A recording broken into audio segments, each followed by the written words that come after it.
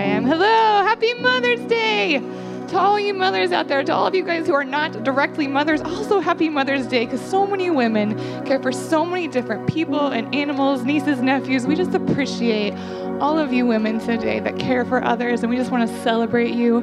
We're happy that you're here. If you're here in person, it's great to see you all today. If you're here on live stream, it's awesome that you joined us too. I just have a couple announcements for us before we get started. VBS is coming.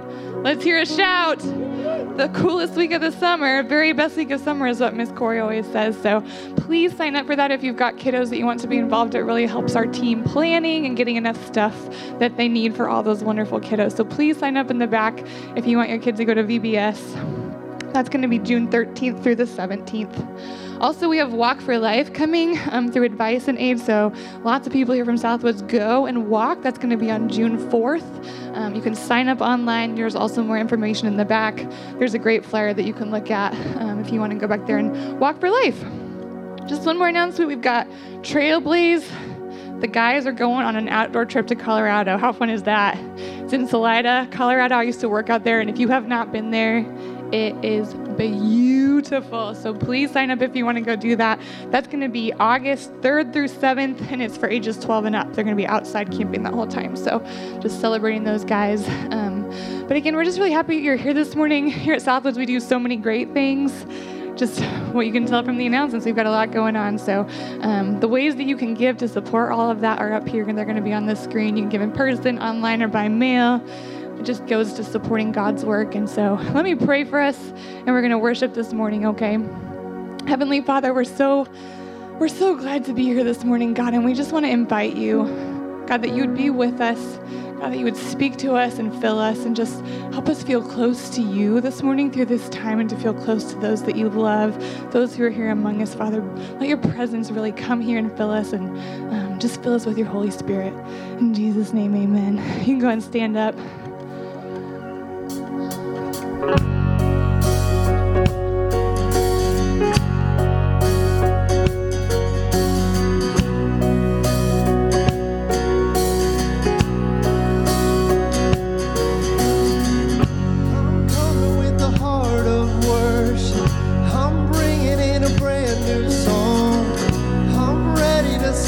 Unthinkable. I'm ready for a miracle.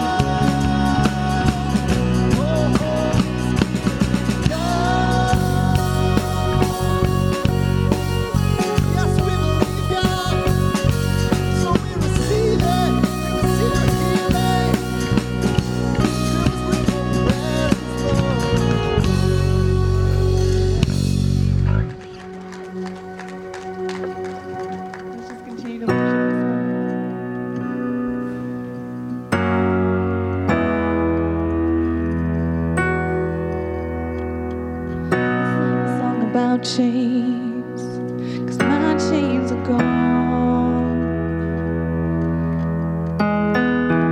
This ain't a song about the past, 'cause I'm moving on. No more songs about guilty with words like regret. I found my freedom in you.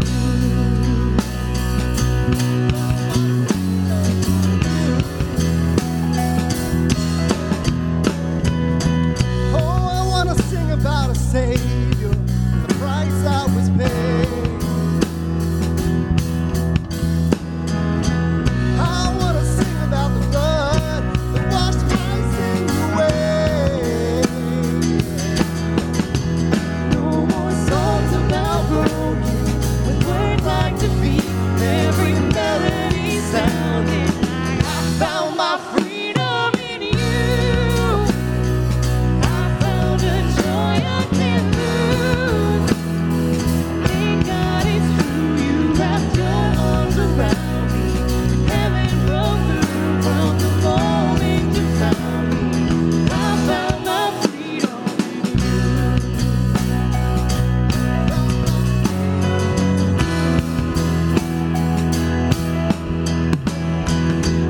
Found my new name. Found that good grace. Found my healing, and the tears fell down my face when I found my beginning. Has no ending. Found that second chance. Found my best friend. Found my forgiveness. Found my happiness. I'm the taking of sin. I found my freedom in you. I found a joy I can't lose. And I thank God it's true. You wrapped your arms around me. Heaven broke through from the moment you found me. I found my freedom in you.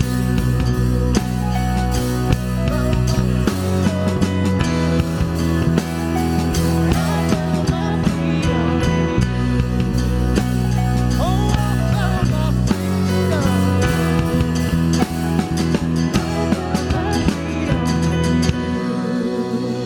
Yeah, man, can you give the Lord a hand? I don't know what happened, but you guys sounded great. Go ahead and greet somebody this morning.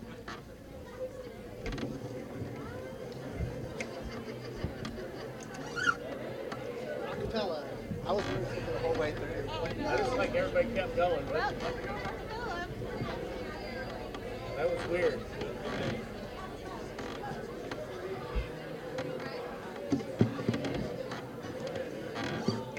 Sounds good.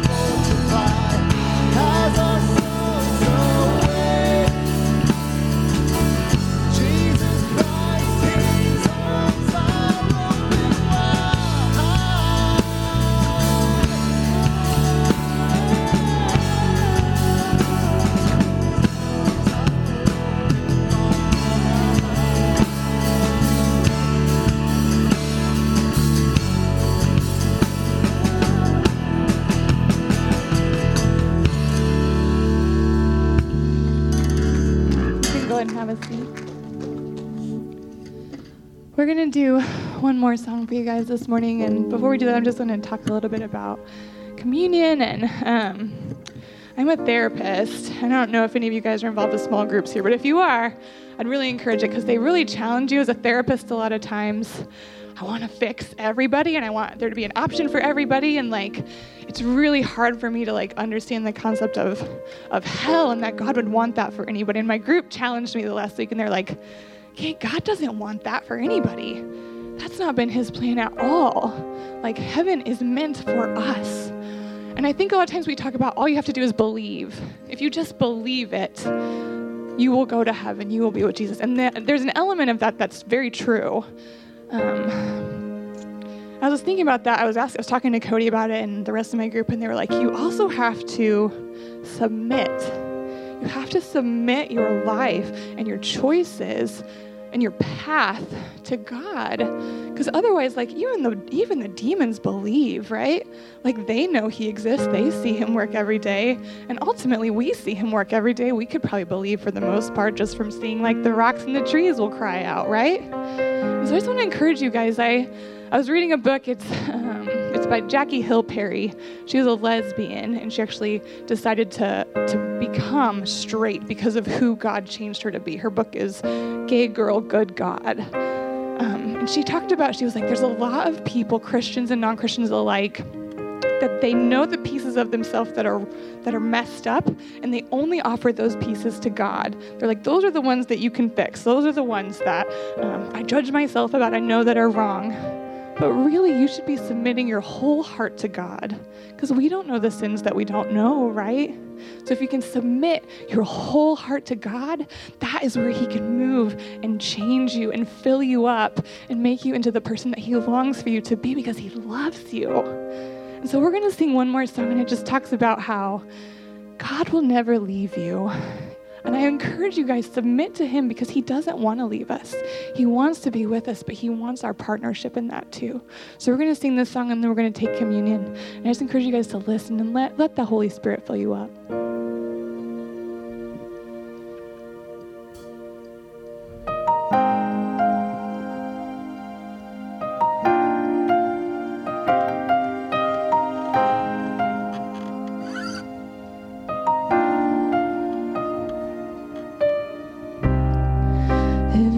Atmosphere is changed when you draw near.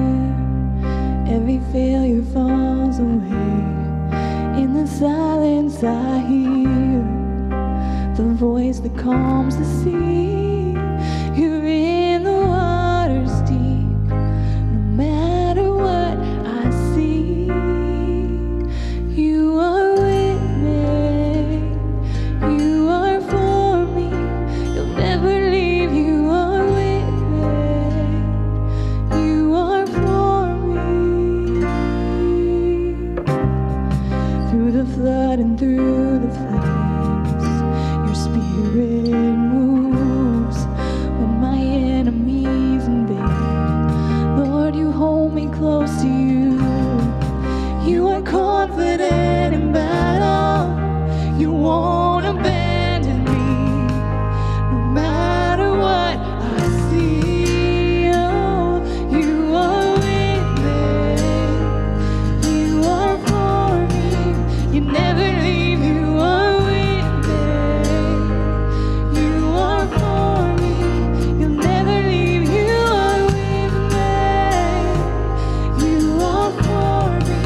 You'll never leave, you are with me, you are for me. You'll never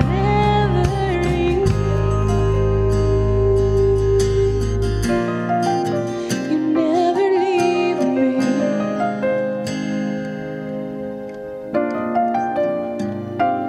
You are here right now. Victory is breaking out right here, right now. You're breaking chains that hold me down. You are here right now. Victory is breaking out right here, right now. You're breaking chains that hold me down. You are here right now.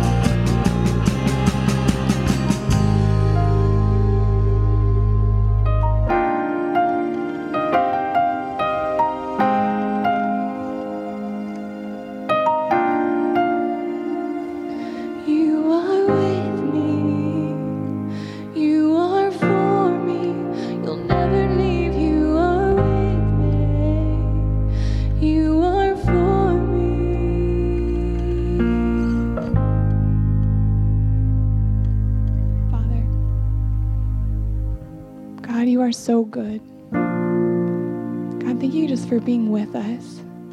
God, that we know we don't have to walk this life alone. God, that you want to be with us. God, that you provided a way to be with us even after the choices that Adam and Eve made that separated us from you, God. You gave us Jesus. Father, thank you for staying even when we're hurting, even when we're sad, even when we're making crappy choices, Father. You are good. Be with us this morning, God. In Jesus' name, amen. You can go ahead and take communion.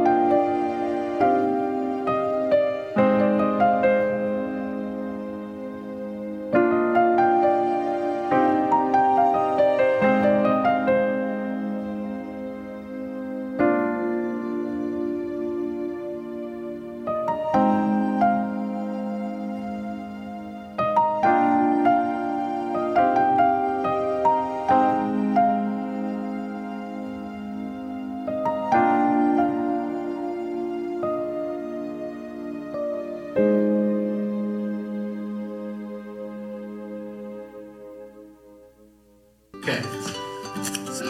Say take one and then smack it down. Action! What does your mom talk about a lot? Mostly stuff that I cannot question and I don't know about. Reading. She's trying to get me into reading, I just don't get it. Taxes. She doesn't talk about stuff she always sings. She always sings about Beyonce. What's something your mom's always telling you? Stop talking about the iPad. No iPad. Go brush your teeth. How does she know you didn't brush your teeth? She just knows. I can't. You can't remember? Oh. No, I can't. Oh, that's okay. Clean my room. Is your room get kind of dirty? Kind of. Kind of? Kind of. Would your mom say it's kind of dirty, or would your mom say, this is dirty? Kind of. Are you getting tired of my questions? Kind of. Kind of.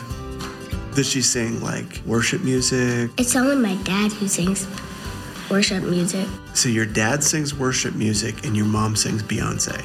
Yeah. If your mom was a superhero, what would her superpowers be? Fast, so she could just get the laundry done because we always have so much laundry. So much laundry. Why would she need super speed, you think? So she wouldn't be late anymore. So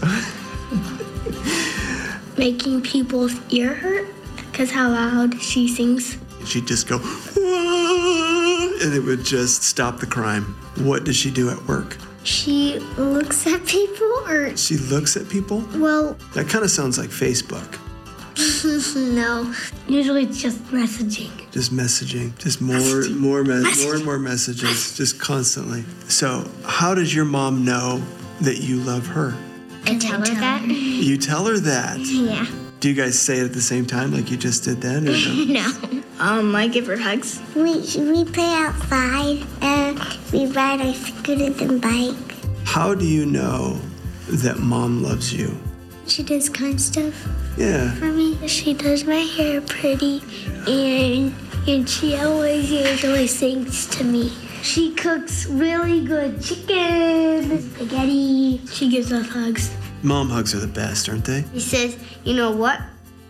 And I say, you love me. And she's like, how'd you know that? Cause you always say it. Yeah, she always says it cause she loves me. She's kind for me and my brother. She's kind to her family. Why is your mom the best mom in the world, do you think? The only reason is because it's my mom.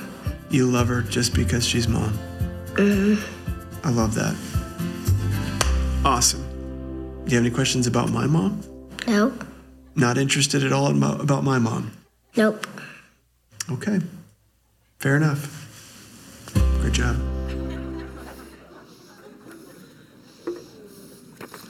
They love you, moms. We love you, moms. Very happy Mother's Day to you all. I love that line, mom hugs are the best. This is kind of a hard Mother's Day for me, so I'll start out all choked up.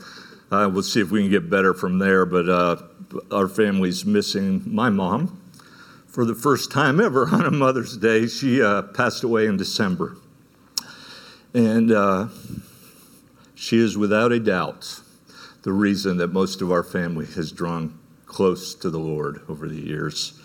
So if you were here to honor your mother on Mother's Day, just because it's Mother's Day, and otherwise you wouldn't normally even go to church, good for you. Good for you if you're even just watching it on a monitor with Mom. Good for you. I want to praise you guys for that. My mom helped us as a family see that God brings an honesty and a purity to our lives. Purity to our loves, purity to our relationships. I can't look at that side of the room. Sorry, my family's over there. In God's truth, Mom taught us that we can find positive meaning, a positive life message, a sense of hope. She also learned and taught us that drawing near to God gave us a means to deal with our failures and the wrongs in our life, whether they're our wrongs or the wrongs that other people perpetrated on us. God freely gives us forgiveness and peace, and we receive rest for our restless souls, is the way one person said that. As we grew closer to God, Mom encouraged us not to make worship just about an hour one day per week, but to get ourselves fully connected to God, where it was a full-time sense of worship that we had with our Creator. We followed Mom's steps to bring worship into our family, and interesting with what Kate said a minute ago, we actually find worship becomes our identity if we will allow that. For all the other identities we might want to choose in this world, the one God has for us is He wants us to be worshipers. And as we draw near to Him and we move beyond just observing some things in a service on a Sunday to really connecting with Him, we find that our identity changes and we become worshipers of God. That's the kind of worshipers that God is looking for. So I'm very thankful for the legacy of Nancy Priest. Very thankful that we get to be part of a church like this that shares those ideals. Just to kind of add on to what Kate said, at Southwoods, we have a very wonderful group of people. The church in general is a beautiful thing from God, but this church specifically meets a lot of needs for those of us that maybe feel kind of lonely or brokenhearted on a Mother's Day for whatever reason it might be in your life. And so I know Katie kind of encouraged us to join a group or something. I would encourage the same thing. Get involved in the opportunities we have around here if you're feeling a little out of it, and see if you can connect with our small groups or our ladies groups or our men's groups or our ministry groups. And that's my plug for the day. But that's the kind of in-church mothering that we can get sometimes if things weren't quite as good with our own mothers. So I hope you'll think about that. A key element of worship is gratitude, being thankful. And so today, we especially want to be thankful for our mothers and, if possible, to our mothers. As we reflect on motherhood and the God who gave mothers to us, I thought it would be a good idea to remember that though we often use the description father, God is not a man, is He? God is not a woman. God is not an angel or some kind of other created being. God is holy, we're told, which is just a religious word to mean separate. God is outside. He's other from our creation, but He does not want to stay that way. God earnestly desires to connect with us, and to that end, He's left us clues all through creation, all through the things we can observe that will help us understand His character. The character of God is revealed in what we see in the world, and through one beautiful gift in creation, the gift of motherhood. God is revealed in some very special ways through the gift of motherhood. How is that? What is it about God that comes to light through our relationship with Mom? I would venture to say we could talk to each one of us like they talked to those little kids on the video, and we could go on for days and days, couldn't we, some of us, to talk about our moms. I just want to focus on 3 moms today. There are 3 episodes from the lives of mothers in the Bible that each give us something of an answer to that question. What does God teach us about himself through our mothers? So why don't we begin with a prayer, and then we're going to do a heavy dose of scripture today. You guys are welcome to try to keep up in your Bibles if you want to be flipping pages, but they'll all be on the screens too, and I'll be happy to read those to you. Let's pray. Father, we are just so grateful for mothers and what you've designed into our world through them, not just to bring us into the world, but to bring us to your world and to bring us to you. We pray for your blessing, a special sense of reward and peace to the hearts of all the mothers here and that can hear my voice. I pray, God, as we try to learn more about you through our mothers, and as we do that through your word, that you would guide our minds, guide our hearts this morning into whatever truth you want us to hear. We thank you for this privilege, and we pray that it would continue throughout our lifetimes. Bless us now as we read. In Jesus' name, amen. Okay, the first mother we'll meet. We meet in a rather jolting encounter from the life of the ancient king. His name is King Solomon. He's known in the Bible as the wisest person to ever live, second only to Jesus Christ. And Solomon was a worshiper of God, as we're describing this morning. As he came to the throne, he humbly requested wisdom from God in order to do the best job he could in serving and leading the nation of Israel at the time. And God did that. Look at what we read in 1 Kings 4 about the blessing God gave in response to Solomon's request. It says, God gave Solomon very great wisdom and understanding and knowledge as vast as the sands of the seashore. In fact, his wisdom exceeded that of all the wise men of the East and the wise men of Egypt. That's where all the smart guys were, I guess, the East and the Egypt, okay? He was wiser than anyone else. And kings from every nation sent their ambassadors to listen to the wisdom of Solomon. And because of his role as king, and because of this great wisdom that he had, part of Solomon's business was to render judgments to the people who would come to him with difficult situations that couldn't be handled by the ordinary system of government they had. Early on in young King Solomon's reign, this very sticky situation presented itself.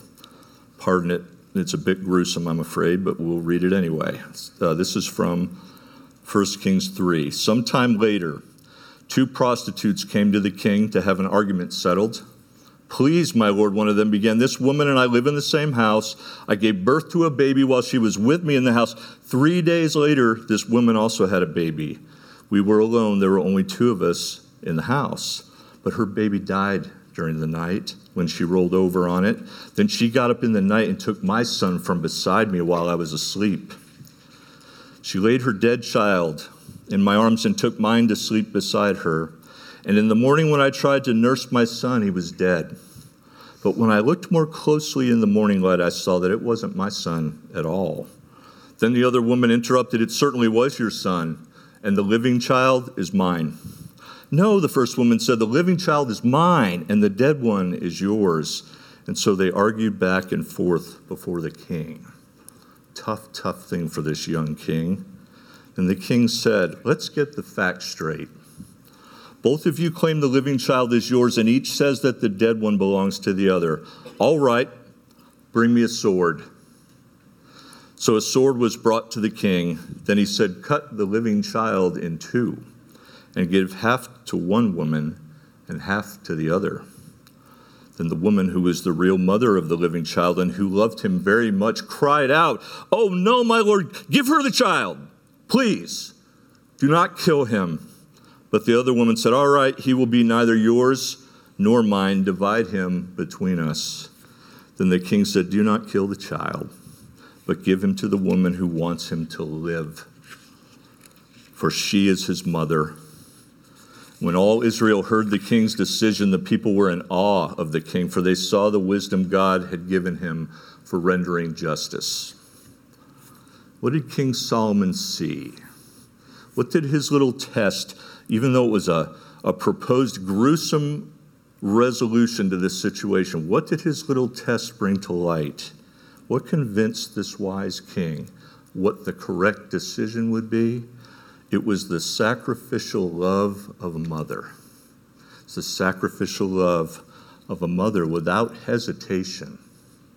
When her baby is placed in jeopardy, this mother responds with sacrifice and submitting herself to what would have been for her a very undesirable situation.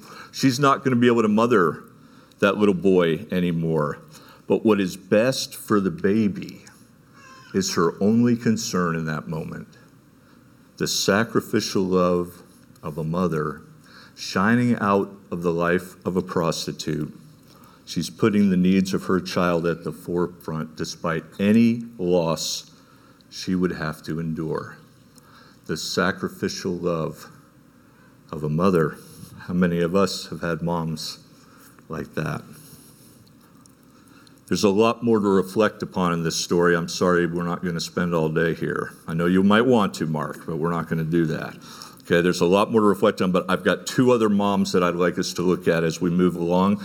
We weren't given the name of the prostitute that Solomon returned the baby to. The ancient name of our second mother from a time even before Solomon in ancient Israel is still in use today.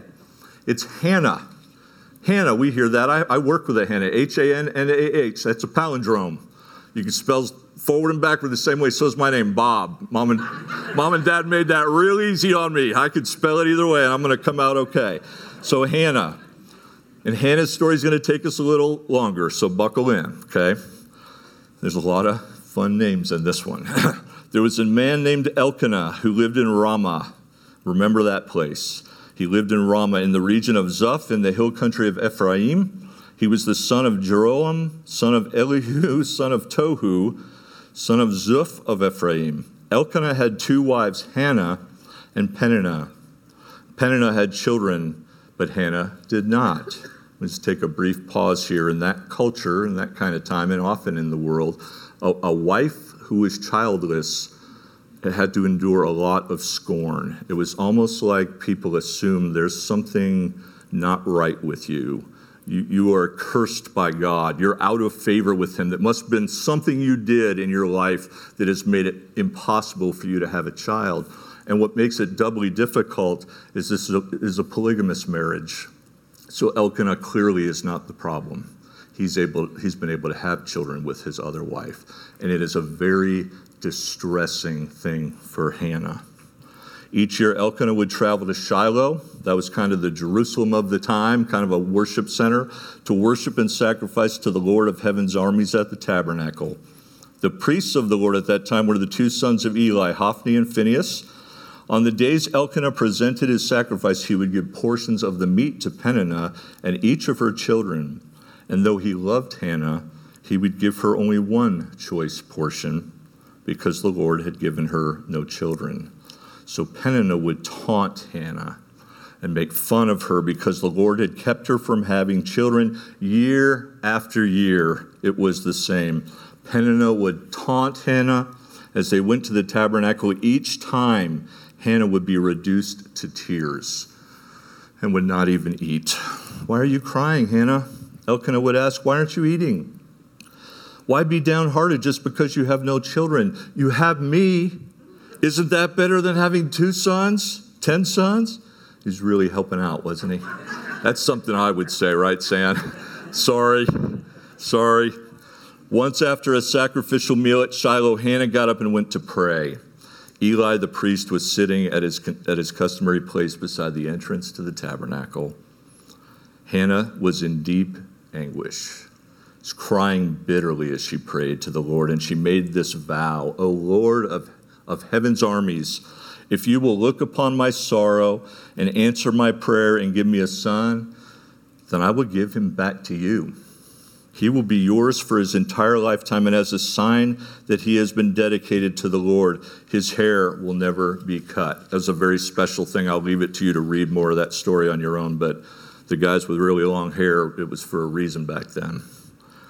As she was praying to the Lord, Eli watched her. Seeing her lips moving but hearing no sound, he thought she'd been drinking. "Must you come here drunk?" he demanded. "Throw away your wine."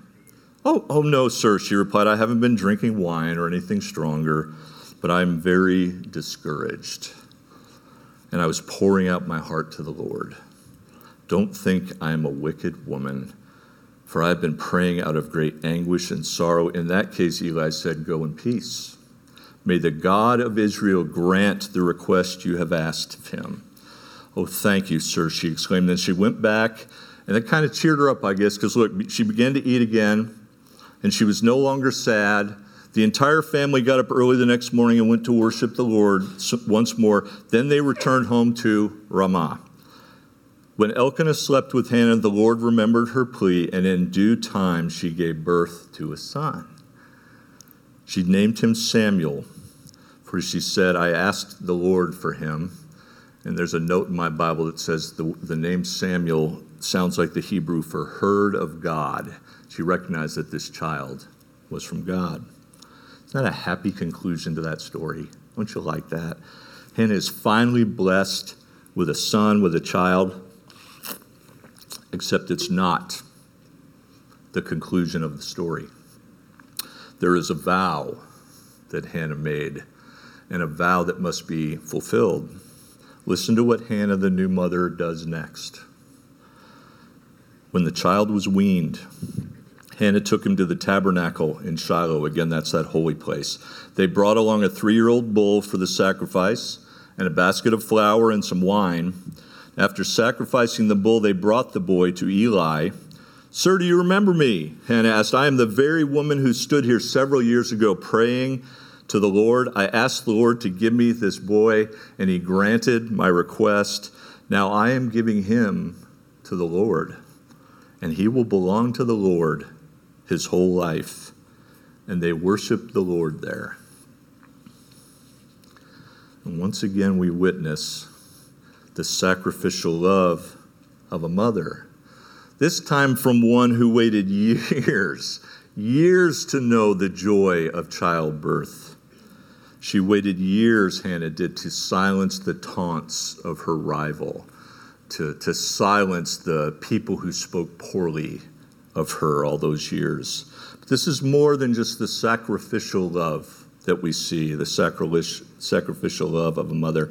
Hannah humbly is recognizing the hand of God in providing her a child. And in one of the deepest examples of devotion you'll see anywhere in all of Scripture, as soon as the little boy is weaned, we're told, this mother offers him back to God. He will be devoted for a lifetime of service to the Lord and to his nation, the nation of Israel, at their most holy place, at that holy tabernacle. Our mother Hannah is so completely devoted to God, so devoted to the one she worships, that she makes it clear that everything, even this baby, everything in her life is at God's disposal. Not only is she willing to personally sacrifice a normal life of raising her son, she's giving little Samuel the opportunity to grow into a very unique life of service. It's said to belong to the Lord his whole life. To belong to the Lord his whole life. It's a strange story, isn't it? I've often wondered how the folks at the tabernacle reacted when all of a sudden they've got a little, I don't know how old they are when they're weaned, but I got to guess he's toddler or maybe just a little older. That's a lot to care for all of a sudden. Is Greg Montague here today? You know, I was kind of wondering what he thought of that. Any of you have toddlers you might want to devote to the place here? Greg and Lori might be excited to see if they... No, I'm just kidding. Although I think maybe we've all had some children we wanted to devote at times.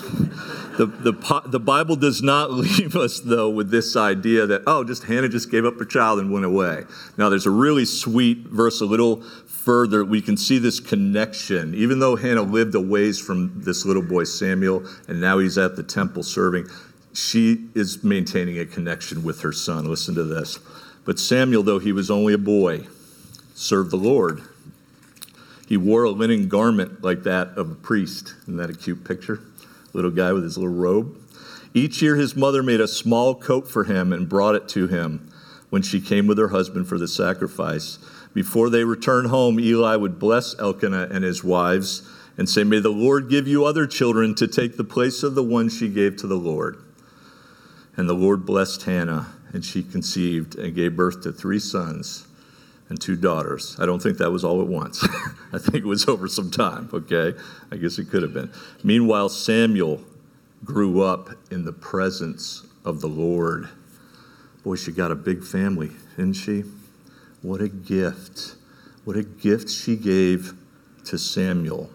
Because of her personal devotion to the Lord, Samuel grew up in the presence of the Lord.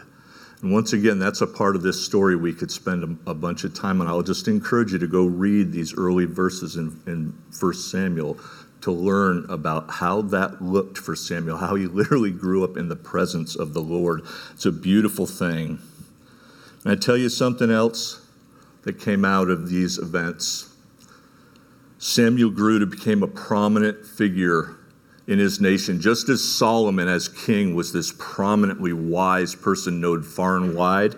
Before there were kings, those guys that were top of the chart were judges and prophets.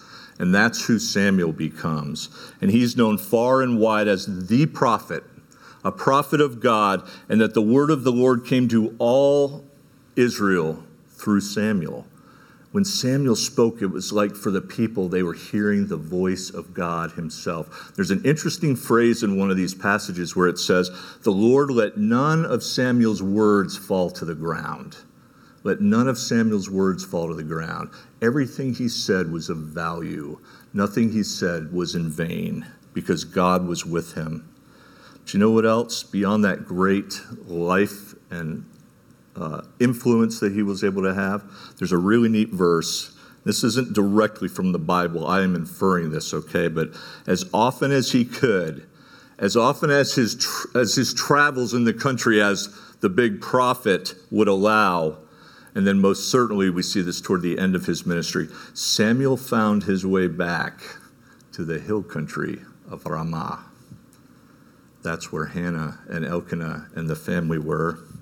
And I imagine that what that was a deep longing in that man's life to be with his mom, to be with those siblings, all the while honoring the calling that she had chosen for him as a baby. He later, as an adult, took that and agreed to it personally. It was his calling, but the pull on Samuel's heartstrings were for mom, like they would be for any of us. They're for home and for family. Those, to me, must certainly have been why he kept journeying to that place. So home means a lot of things to a lot of us.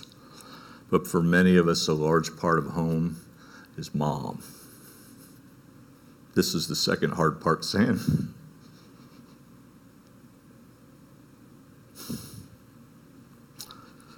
Moms, said that kind of weakly, didn't I? Moms, what an influence and a blessing you are and can be in the lives of the little ones that God has entrusted to you. Let me encourage you. Do everything you can, like Hannah, to help your little ones, your little guys, your little gals, help them to know God. Help them to know His word. Help them to grow up in the presence of the Lord as much as you can. Help them become little worshipers of God. They don't have to have a robe or anything. Just help them in that direction. Worshipers in spirit and truth. Do it when they're young. Continue it when they're older.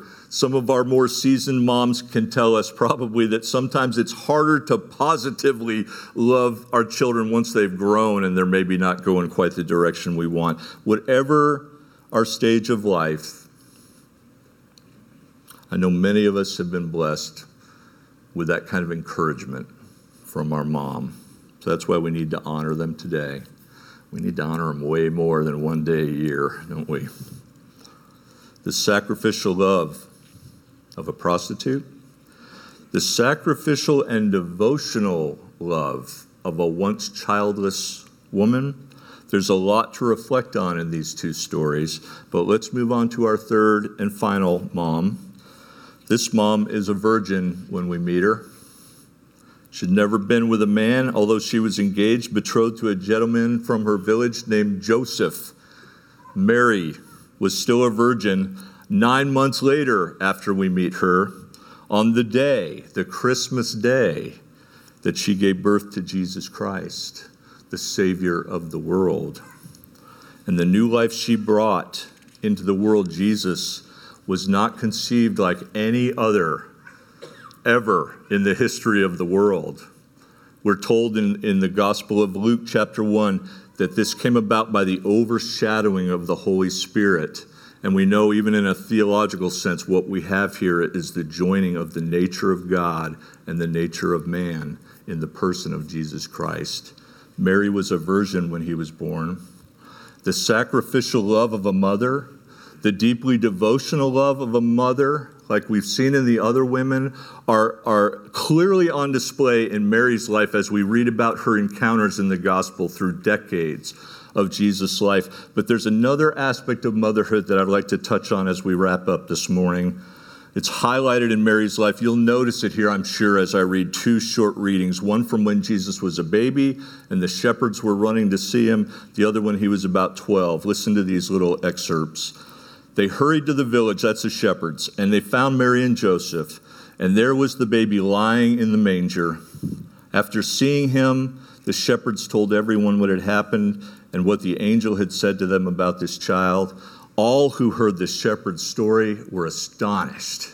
And then listen to this, but Mary kept all these things in her heart. She thought about them often.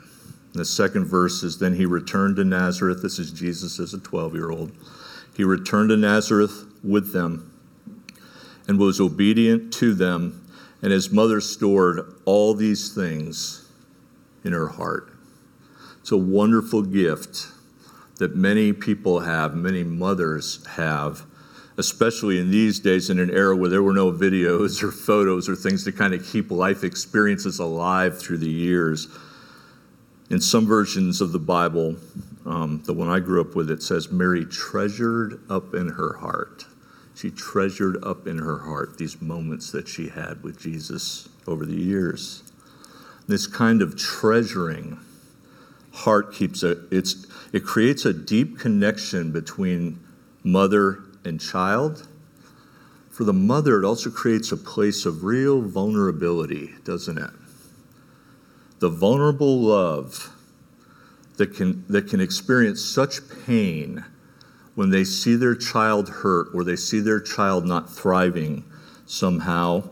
And this vulnerability to suffering for her son in Mary's life was actually prophesied for her and prophesied to her in another encounter at the temple, this time the more permanent holy place. In Jesus' earliest days, this is an interesting little paragraph here. I don't know if you've read this before, but let me read it to you and see what you think. At that time, there was a man in Jerusalem named Simeon. He was righteous and devout and was eagerly waiting for the Messiah to come and rescue Israel. The Holy Spirit was upon him and had revealed to him that he would not die until he had seen the Lord's Messiah. Well, that day the Spirit led him to the temple. So when Mary and Joseph came to present the baby Jesus to the Lord as the law required, Simeon was there. He took the child in his arms, saying, Sovereign Lord, now let your servant die in peace, as you have promised. I have seen your salvation, which you have prepared for all people. He is a light to reveal God to the nations, and he is the glory of your people, Israel. Jesus' parents were amazed at what was being said about him. Then Simeon blessed them and said to Mary, the baby's mother, this child is destined to cause many in Israel to fall and many others to rise. He has been sent as a sign from God, but many will oppose him. As a result, the deepest thoughts of many hearts will be revealed. And then this, and a sword will pierce your very soul. That's not the kind of end you want to your prophecy, is it? A sword will pierce your very soul. Do you remember that Mary was there on that hillside on that Good Friday afternoon?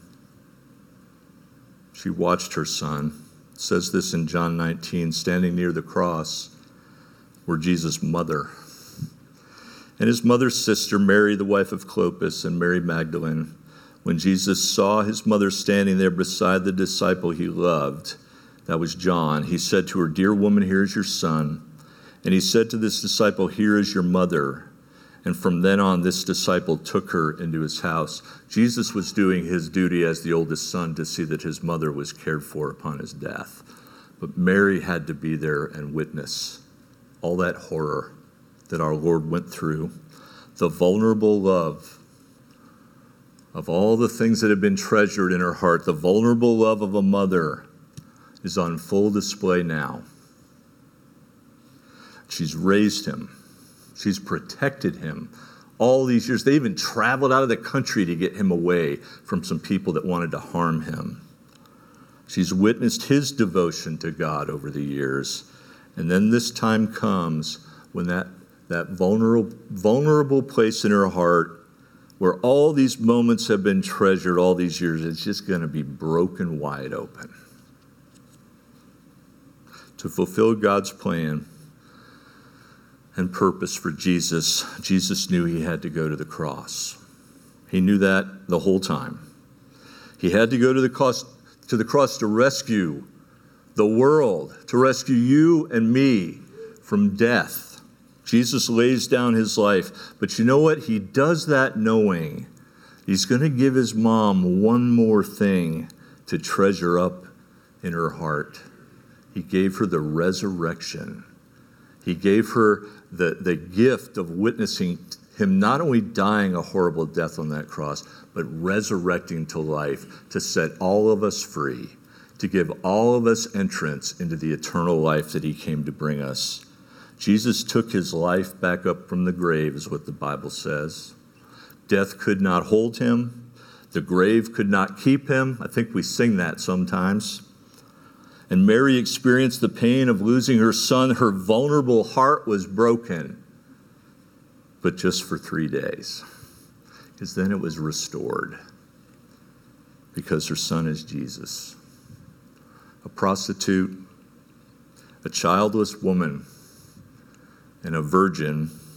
That's 3 pretty unlikely mothers who carry in their hearts this truth about God's character. These moms could be examples of sacrificial love and devotional love and vulnerable love when it came to their children, because it was God who planted those things in them. God created these mothers with those qualities in them. God is the source of all those wonderful kinds of loves that come from moms, because God is love. And the beautiful love of our mothers begins in the person of our Father, God. So let me just wrap up with this. As we celebrate this Mother's Day, I hope you will find whatever good ways you can to honor the moms in your life, whether you can still see them or whether it's honoring their memory. I hope you'll take time to do that. I hope you'll, as you continue thinking about this morning, that you'll let worship and admiration and gratitude flow from your heart to God because of these wonderful things he's done, this wonderful gift of motherhood that has showed once again how great his love is for us. Why don't we stand? We'll have closing prayer. And one of the offers we make here, and no pressure, but if you feel like you'd like to talk to someone afterwards or have someone pray for you afterwards, feel free to come on down. I'll be happy to do that. No pressure, though, if not. Let's bow our heads, and we'll ask the Lord to bless the rest of our time. Lord, we are, again, thankful for all you have shown us through our mothers, I pray for the hearts here that are maybe filled with a little sadness or sorrow as they think of that. I pray that you'd bring your special kind of comfort into their hearts. Thank you for the joy that so many of us experience. Help us to emulate these characteristics that we see in these three moms, that we see in our own moms. And God, thank you for the new life that you bring into the world through moms, and thank you for the eternal life that you bring into the world through your son, Jesus. We love him. We worship him. Help us to serve him and be true worshipers of yours. Bless us now as we go. Give us blessed days. In Jesus' name we pray. Amen. Thank you.